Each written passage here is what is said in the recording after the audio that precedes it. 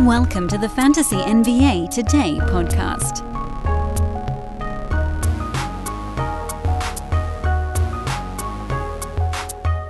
Yeah, I still got that deep, very sexy, I know, resonant laryngitis. But I feel okay. That's got to count for something, right? Just a little bit of sinus pressure left. This is the longest freaking cold of all time. I'm so sick of it. Ha. It's not funny at all. We had a trade this morning, and it meant nothing to nobody, to anybody. It meant all the things to nobody and nothing to everybody. Dwayne Dedmon was sent from the Miami Heat to the San Antonio Spurs, along with a second-round pick, in exchange for cash considerations. The Heat just trying to get off of Dedmon's contract. He will probably not end up on the Spurs at the end of this trade season. Whether that's through an additional trade to a team that just wants a backup center, or whether it's through the buyout market, or whatever. Who cares? LeBron James goes for the record tonight against the Thunder. He needs quite a lot of points to get there, but anything's possible. And Cam Thomas went completely crazy for a second consecutive day. And we've got a card to recap, everybody. Welcome to Fantasy NBA Today. I am Dan Besbris. I'm going to push my way through. This will be a little bit shorter than yesterday's show. I, selfishly, need to start saving my voice. Because on Thursday, that's just 2 damn days from now, we've got our 5-hour trade deadline mega ultra super fantastic spectacular. There is not a media outlet, I don't think anywhere, that's doing what we're doing on trade deadline Thursday. I think that goes from the top down. Like, I don't think ESPN is doing it. I don't think the big box sites are doing it. I don't think any other fantasy sites are doing it. We are rolling at 7:30 a.m. through the deadline. We'll cut off at 12:30 p.m. This is Pacific time, I should say. So we'll roll a half an hour past the deadline. Make sure we get any of those, last-second ones that trickle in. We didn't really have that last year. I don't think we really had it the year before either. There's usually like one or two that the league office is like watching the fax machine do its thing at 12 o'clock on the nose, and so they got to like run it through the legal stuff, and then we hear about it at 12:06 out here. I know that didn't happen last year. We just kept waiting, like sitting there with our arms crossed, staring, watching at Twitter, and nothing came through at that point. But I am excited to tell you all that we have the schedule officially for the trade deadline show, and I'm actually so excited about it. I kind of want to just tell you guys here at the outset. I will be joined by these amazing Ethos minds: Steve Vidovich, our director of content; Keith Cork, who is one of our heads of the DFS department; Corbin Ford, who's been with us for a very long time. He's one of our heads on the reality side for NBA; John Mosales, one of our fantasy writers; Blake Creamer, who hosts our fantasy NHL podcast, interestingly enough, but who actually fancies himself quite good at fantasy basketball as well. Derek Ball, who many of you know for his weekly pieces here that profiles the upcoming week. He's fantastic at what he does. The great Joe Orico, who's a stud at both baseball and basketball. Brewski, come on. We got Brew. He's going to be with us for the final 2 hours of the show. The great Rhett Bauer, our dynasty expert, and Jeremiah Nakorda, who writes our weekly ads piece here at Sports Ethos. So those guys will be with me throughout the 5 hours. I'm planning on only stepping aside for like maybe 10 minutes in the middle of the show, just so, I don't die in the middle of a 5-hour trade deadline spectacular. And that's Thursday at 7:30 a.m. That'll run through 12:30 p.m. Pacific time. The page is up. I would say I'm gonna get the link in the description somehow, whether it's during the live YouTube portion of this show that I'm recording right now, or if I'm going to get it on the recorded side.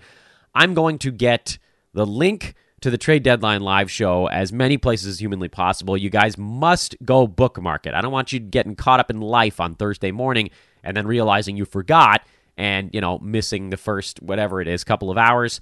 Have it on your phone in the background, have it on your computer in the background, whatever it needs to be. So excited to talk to you guys all on Thursday.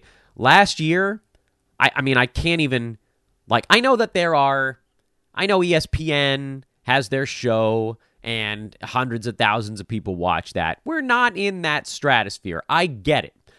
But as someone that's been doing these podcasts for a number of years now and doing our trade deadline show for a number of years, last year we had almost 1,000 people watching live at the same time.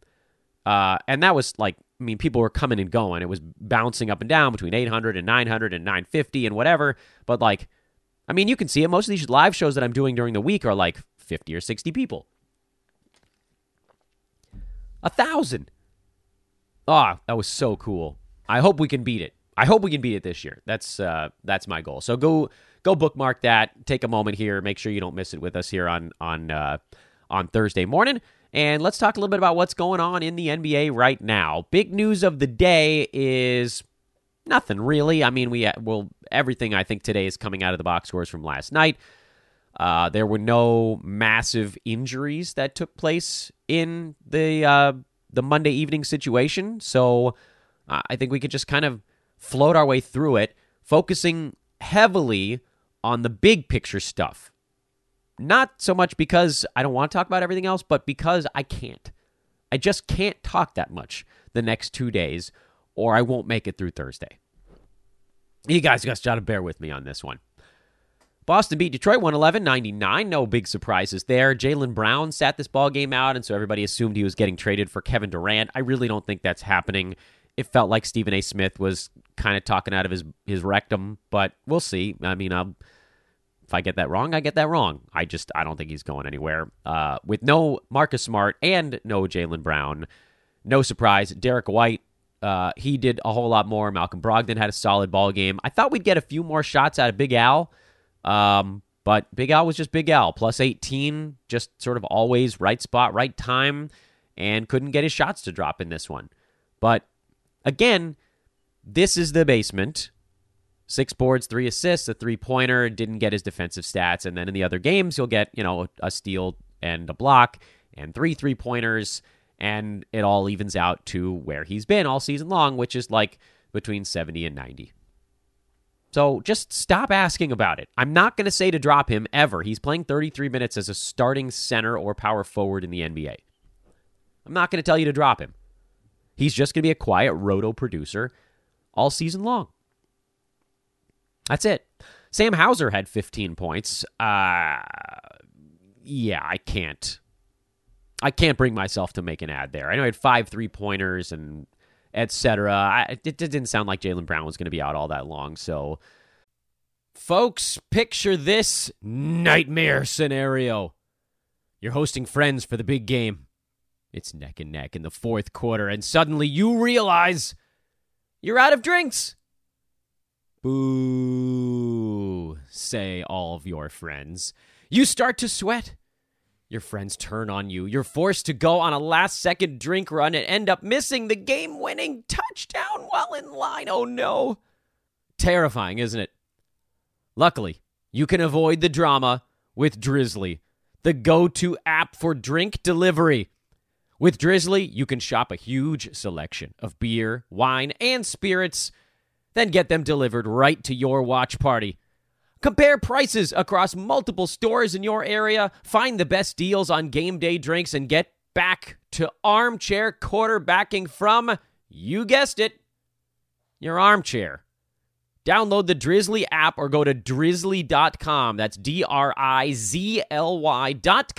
today. Must be 21 plus, not available in all locations. I think I'll kindly pass. Killian Hayes played 32 minutes off the bench. Alec Burks only got 19 minutes as a starter. I think this is the kind of thing you see for Detroit. I thought we might see Burks get big minutes all the way through the deadline, but it's possible that they might now be kind of trying to throttle him down, make sure he doesn't get hurt between today and Thursday, and then they can get some trade value for him, because Burks is very much on the block. We know Bojan Bogdanovic, they've said they're totally fine with holding him, and perhaps they are, as some kind of steadying veteran presence out there, but also if they can get a first for him, they probably will. What does that mean for everybody else? Well, there's no one that I'm stashing on Detroit. No one on the team has shown themselves to, frankly, have a good enough fantasy profile to warrant a stash. If we see Killian Hayes move back into the starting lineup, you probably pick him up as a low-end point guard. Sadiq Bey belongs on rosters right now because he's taking a ton of shots off the bench, and that's enough. Jalen Duren belongs on rosters because he's a rebounding menace. Even if they try to keep his minutes a little bit in check, I don't mind. Jaden Ivey, he's been a luxury stash pretty much all season long. Playing, but kind of doing more harm than good in 9 category formats, unless you're punting a couple of things. And then Isaiah Stewart had 10 and 12 here. He'd been playing better lately. This was an uglier game for him. Bad percentages, no defensive stats, no three-pointers. I'm on the fence with Stewart. Every time I think that he might be turning a fantasy corner, he goes back kind of into a turtle shell. I wouldn't use a move on him this week in a head-to-head format. I probably would stash him on my bench in Roto and just kind of see, is he coming around? If guys get cleared out, does that help him? Do we ever see Marvin Bagley again? Because that could blow it up as well. It's probably best to just leave that alone. If it's this much work, if you have to think about it this much, it's probably not really worth doing. Cleveland, nothing really there. Washington, Daniel Gafford left early again. Oh, Gafford. You're killing me, man. These fantasy lines are so robust. 11 points, 8 boards, 5 of 6 shooting, 3 blocks in only 24 minutes. He probably would have played the last 3 or 4 minutes of the ball game, but he couldn't. He couldn't make it through the end of the ball game. You're killing me, Daniel. You are killing me. On the Roto side, to me, he's a guy that belongs on rosters. He's just, the big man upside is too good for him. No Bradley Beal, no Kyle Kuzma, so that helps Gafford because Porzingis then soaks up some of the power forward minutes that Kuzma would have normally played. It also helps Denny Avdia when both of those guys are out because it opens up basically all the wing minutes and extra usage. I think you roll with Avdia as long as Beal is out. Certainly, if Beal and Kuzma are both out, you roll with them. But it sounded like Beal was pretty close. My guess is that you see him in the next ball game. And so then Monte Morris becomes someone you don't need to bother with. I dropped Delon Wright last week, and I don't feel bad about it. And then Gafford is the guy I'm holding here because we've seen he can do it in 25 minutes per game, and it seems like they want to get him there with no Rui Hachimura, but we sort of don't know for sure because he's only made it through 2 ball games lately. Clippers, a whole lot of nothing here. Marcus Morris got ejected, so a couple extra shots went to like Reggie Jackson, but who cares? Brooklyn is interesting, if only for a night. They play again tonight, the Nets do, and I think we're expected to see the Spencer Dinwiddie and Dorian Finney-Smith debuts for Brooklyn, which is going to change the way things look a lot. I have no idea what the starting lineup is going to look like for the Brooklyn Nets a week from today because Kevin Durant is probably also going to be back by then. In fact, there was supposed to be a post-game report on KD, but I don't think it actually came out, so perhaps we'll hear something more about Durant today. Here's the thing. Royce O'Neal, his minutes are now in a little bit of jeopardy because Dorian Finney-Smith plays the same position basically the same way that Royce does. Edmund Sumner and Cam Thomas, who started in the backcourt for Brooklyn, at least one of those guys is not going to be starting, one would assume, once Spencer Dinwiddie's in town. I would assume that Sumner's the guy that goes to the bench, but I guess we don't know for sure. Thomas is not going to get 29 shots when KD and Dinwiddie are back, but will there still be enough for Cam when it's just Dinwiddie and Dorian Finney-Smith and not Kevin Durant? I'm inclined to think, before we know anything else about what's going on tonight, and I reserve the right to change my opinion here if we find out that, who's in and who's out for Brooklyn in the starting lineup and stuff like that, I think you probably see Finney-Smith either come off the bench or start alongside Royce O'Neal and bump Joe Harris, but they probably want a little bit more floor spacing. It's hard to say. I'm fairly certain Spencer Dinwiddie is going to start immediately. He has a familiarity with the organization, at the very least, even if, a lot of the personnel has changed. And you probably see a Cam Thomas, Spencer Dinwiddie backcourt, and those guys pretty much take all of the shots in this game tonight. So I still think you can start Cam for one more day. Claxton, obviously, he's been amazing this year. Sumner, I don't think that I would start tonight in a games cab format. If you already have him on the head-to-head side, you probably just ride it out through the deadline because you don't want to use any roster moves to get off of someone if there isn't someone super obvious to pick up on the other side of that, which there kind of isn't. But then on the Finney Smith, Royce O'Neal stuff, I honestly have no idea how that whole thing's going to shake out. And it's quite possible that one of those two guys isn't on the Nets 2 days from today. You know? Anyway, that's where I am with Brooklyn. Chicago, this was a blowout. Andre Drummond actually played well even before the blowout. He was part of the lineups that were creating the blowout. I don't think this is going to change the rotations at all in Chicago, but he had a big ball game, so you need to at least kind of point at it and say, look at that shiny thing. I'm more interested on the Spurs side of this. Zach Collins only got 13 minutes. They took the bubble wrap off of Jakob Poeltl, interestingly enough, probably because Zach Collins was being picked up, thrown in the air, spun around, and then devoured by Vooch and Drummond. So Poeltl had a good ball game, 14-9 with a couple of blocks. You know, he's very likely to get moved to the deadline. I think you kind of hope that he gets moved because where he goes, that team would probably give him starters minutes. You know, he's going to cost somebody a first-round pick. I don't think that a team's going to give up a first to get a guy they're going to play, 20 minutes off the bench. That feels improbable. Second-round picks, that type of stuff happens all the time. First-rounders, teams don't usually give up a first unless they're getting somebody back that they want to play a bunch.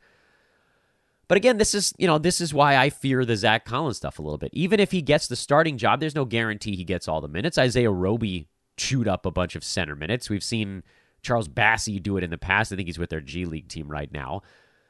And that's why Collins is a little bit iffy. Because he does need the full 27-plus minutes to hit fantasy value. He needs them all. That's why we lean towards a guy like a Mark Williams, because he really only needs 23 to hit fantasy value, maybe less. Josh Richardson, when he starts, I will start him. I picked up Richardson in a couple of roto spots. I didn't pick him up in head-to-head because I'm fairly certain he's going to get moved, and then he'll probably have to miss a game or two because of said trade. And then wherever he goes, there's no guarantee that he has this type of role. So that was more of a games cap play, and I'm happy about it. He got me 4 steals. That was great. And a 3-pointer. Digging it. I wouldn't complain if he got a rebound, but look, that's fine. Malachi Branham is the other question mark, at least on the Spurs side. I think I don't fully trust his roto game. The shame there is that he actually would make sense as a head-to-head grab if we knew Trey Jones was going to be out for the whole week, but we sort of don't. And then also, again, you don't want to use your moves early because Branham is not a rest-of-season play. Trey Jones will come back at some point here, and he's the guy who gets to be the starting point guard. Sacramento-Houston was largely devoid of fantasy stuff. The Kings blew out the Rockets. The Rockets coach, Stephen Silas, had a meltdown after the game that his team doesn't guard anybody, which they don't. And that's top to bottom. Eric Gordon, I'm sure, would love to get himself out of town. He should be soon. KJ Martin had one of his better ball games. And the problem with KJ is that he doesn't get as many defensive stats as it seems like someone of his athleticism should.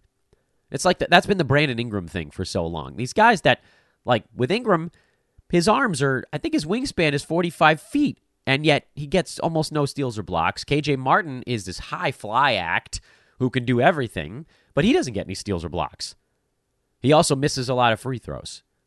So Martin, for me, is, again, a guy you probably lean more into on the head-to-head side if you're a punt free throw team or a punt defensive stats team or points league, frankly. He's been very good while Kevin Porter Jr. has been out. He's been a terrific points league option. He potentially could be a starter the rest of the year if they move Eric Gordon and nobody else. He's also on the block. We've heard KJ Martin is wanted out of Houston as well. Jayshawn Tate, would he slide into those minutes? Would Tari Eason slide into those minutes? Probably a little bit of both. Eason's the guy you're holding in the hopes that a forward gets traded at the deadline for the Rockets. Eric Gordon moving by himself would not be enough to get Eason up to 26, 27 minutes. He intermittently plays 23 to 25, and we've seen that's actually enough for Tari on the fantasy profile side, but his upside is so gigantic that you kind of at this point need to just hang on through Thursday and hope they move forward. Or 2 guys, that would be special. Let's keep shuffling along. Dallas, these were the zombie Mavericks. Jaden Hardy had 29. Reggie Bullock had 5 defensive stats. Josh Green also had 29. Dwight Powell had a double-double. Christian Wood is working his way back into form. His minutes will ramp up here very shortly. But Dallas plays tomorrow. Luka is I don't believe Luka is expected to play in the Mavericks' next ball game, but Kyrie Irving is. And so immediately you're going to see a bunch of usage shift to Kyrie. In the very short term, Josh Green probably holds 12-team value. While either Luka or Kyrie or both aren't playing, he definitely does. When it's one or the other, he probably hits 12-teamers. And then when both are healthy, I don't think anybody on that team has 12-team value besides the 2 primary ball handlers and Christian Wood.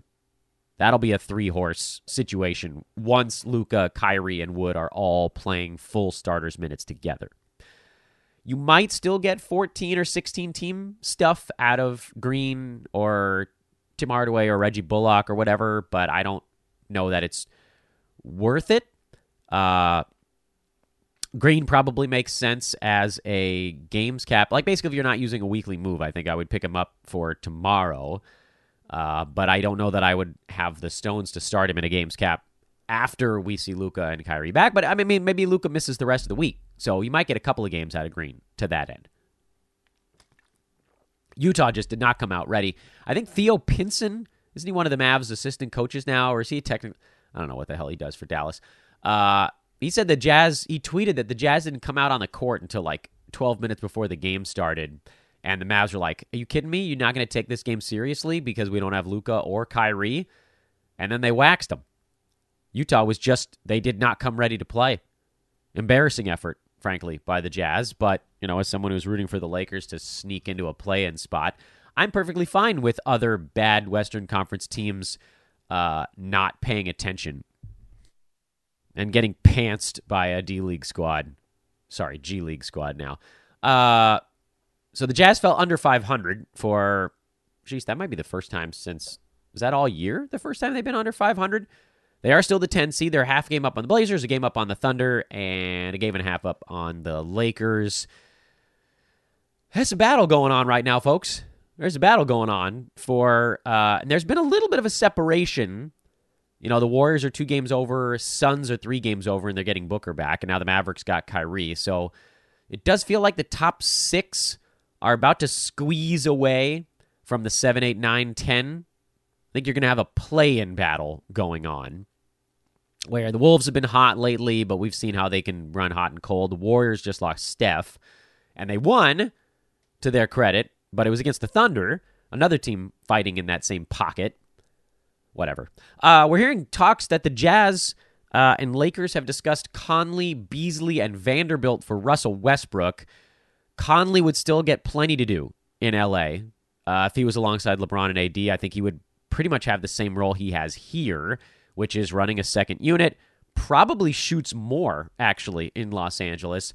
Beasley, he would not be an ad in such a spot. And Vanderbilt, who was hurt for this ball game, he would also not be an ad. And it's possible the Lakers they might try to move him along somewhere else, because I don't even know where the hell they would play Jared Vanderbilt in Los Angeles. They'd be jammed in behind AD and Thomas Bryant. He'd play ahead of Wenyen Gabriel, but, that's a lot.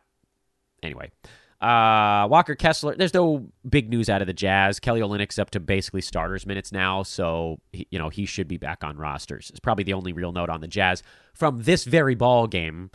But in terms of other things that could happen, that's just stuff to look out for. My thought, same thing as I said yesterday. Oh, that was the player. It was Colin Sexton. That was who I said on yesterday's podcast as the guy you want to keep your finger over the button on. If the Jazz make that trade, there's almost no way they hold on to Russ.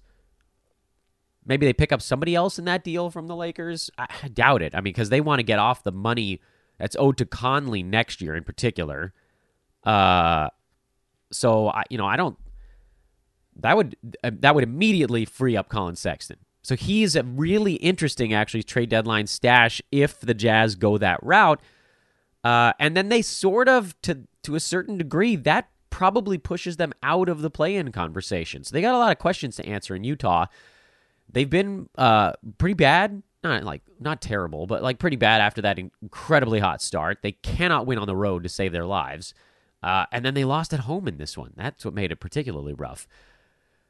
Thermonuclear Klay Thompson got the Warriors over the Thunder. He had 42 points, 12 threes. I mean, there are still very few things that bring me as much fantasy or even just regular basketball joy as watching ultra-hot Klay Thompson. He doesn't dribble the basketball, ever. It's just pass, boom, boom, boom, boom. He's just gunning. And there's nothing anybody can do. Think about gigantic defenders all the way around him. If he gets even an inch of space, it's going down. This is not going to happen every single ball game, but it does bring into focus, I think, the fact that Klay has quietly been really good after a brutal first month of the season. First month he was bad. Since then he's been top 50 the rest of the year. I know he takes his days off for rest, but you knew that coming into the season. So if you drafted him, that was part of the package. The actual fantasy notes on this ball game, Dante DiVincenzo, 14, 4, and 7. He's the guy that we're keeping an eye on because he has been, I used the term on Twitter last night. I'll use it here on the podcast. He's been kind of nuzzling up against fantasy value even while the Warriors have been healthy, kind of snuggling it almost. It's like trying to get in tight with fantasy value. He had value when Wiggins and Curry were out. Wiggins is back now. Curry is out. Is there enough for DiVincenzo in this particular situation? I'm inclined to say that head-to-head, he's probably worth a move. Honestly, even on trade deadline week, because Curry's going to be out probably a month. And there's almost no way that Dante's worse than like 125 with Curry out. The question is more so on the Roto Games Cap side. Is he going to be like a 90 or better range guy? And I'm leaning towards no, but it's really close. He's like right on the razor's edge with that stuff. Can he hit enough threes and get enough steals consistently to be top 90 range while Steph is hurt? It's so close. It's a coin flip for me. So if you wanted to do it, I wouldn't have a problem with that. I wouldn't talk you out of it. If you don't want to do it, I don't think I'd talk you into it. I know, take a stand, Dan, but I don't really have one on this. Shea was not superhuman, so the Thunder lost, because pretty much that's how they win, is when Shai Gilgeous-Alexander is a freight train, and he was just a regular little train in this ball game. Aaron Wiggins had a better game. Go figure. Jalen Williams had 4 defensive stats, but the rest of his stuff was not so great. He's still startable to me at least as long as Robinson Earl and Pokusevski are out. And then we can kind of reassess when they come back. It might not impact him at all. We may find out, but it also still might. Milwaukee has Chris Middleton back, and lo and behold, they're a better ball club because of it. Middleton was pretty good. He got up to close to 22 minutes. I think we can start him now. It seems like by their next ball game, he'll probably be at 23 or 24, which was kind of my original target for him anyway. Brook Lopez had a much better ball game here. He'd been kind of quieting down a little bit. Pat Connaughton has done a nice job filling in for Bobby Portis. He makes sense more on the head-to-head than the Roto side. I have Connaughton in our 30-deep industry league, which, that's working out for me right now because I badly need guys to pick up the slack with Kelly Oubre and Kevin Durant and Justice Winslow and Porzingis for a little bit, everybody on the shelf. But you know what you're going to get with Connaughton. It's not going to be a game-changing fantasy line. It's going to be fine. Sometimes fine is good. Wonder if Portland does anything at the deadline. We've heard Josh Hart's name on the block.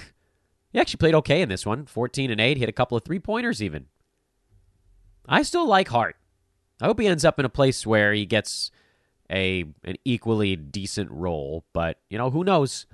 Drew Eubanks got up to 25 and a half minutes in this one. Trendon Watford was much worse. We figured that as Eubanks' back got better, he would start to see more of the Lions' share at center. The only thing that missing from Eubanks' line here was a steal or a block. This is basically what you were hoping for. 10 points. He didn't get the rebounds, but he got assists for whatever reason. 5 of 9 shooting. That'll work. And then you just hope for a block or two. Or 2 defensive stats. That's kind of what you're targeting here. 1.5 to 2. If you picked up Eubanks, continue to have Drew Eubanks. Let's take a very, very quick look at the Tuesday evening card. Although, I hesitate a little bit on the Tuesday evening card, if only because I kind of don't want you guys streaming. I know, maybe you have 5 or 6 weekly moves, so it's a little bit easier to make the call, and you can stream a little bit easier, but I still think that you ought to hold on to him. In any event, New York, streaming options there. Isaiah Hartenstein, he's been playing better here lately. Emmanuel Quickley's been okay. That's less robust. Orlando, nothing. Atlanta, I'm assuming Trae Young is back, so nothing there really. New Orleans, we've seen Trey Murphy's been really good here lately. Herb Jones probably doesn't quite make the cut for me, with Ingram likely to be back for this ball game after resting on the back-to-back. Phoenix, Devin Booker coming back for this one, so no streaming options there, but that's good news. We get a star back in the mix. Brooklyn, Cam Thomas, I think probably continues to hold value for at least one more ball game here, maybe until Kevin Durant comes back, but we'll kind of see what they do with their guys besides him. Chicago, nothing. Memphis, just keep an eye on the injury report. It seems like against a giant Chicago front line, you'll probably see plenty of Xavier Tillman in this ball game, so he's likely streamable. I don't think Brandon Clark gets to do much in this one, but I guess we'll see. Minnesota, let's hope Slow-Mo plays. Denver, maybe Bruce Brown if anybody sits in the starting lineup. Oklahoma City, meh. Lakers, meh. I mean, other than LeBron. LeBron is obviously the huge story in trying to break the record, but, is there any fantasy angle I'm looking at in LA? Nah. All right, my voice is tired.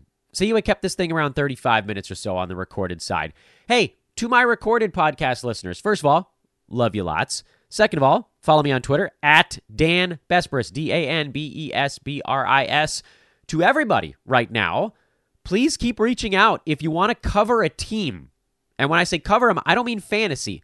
I mean be a beat reporter on a team, but do it as a podcaster. It's a lot of fun. I actually ran our Lakers show for a couple of years back when it first started. It's a blast. You combine that with, tweeting about the team and interacting with people in that team's media space and grow something special. Hit me up on Twitter at Dan Besbris. And that's basketball, football, baseball, hockey, whatever.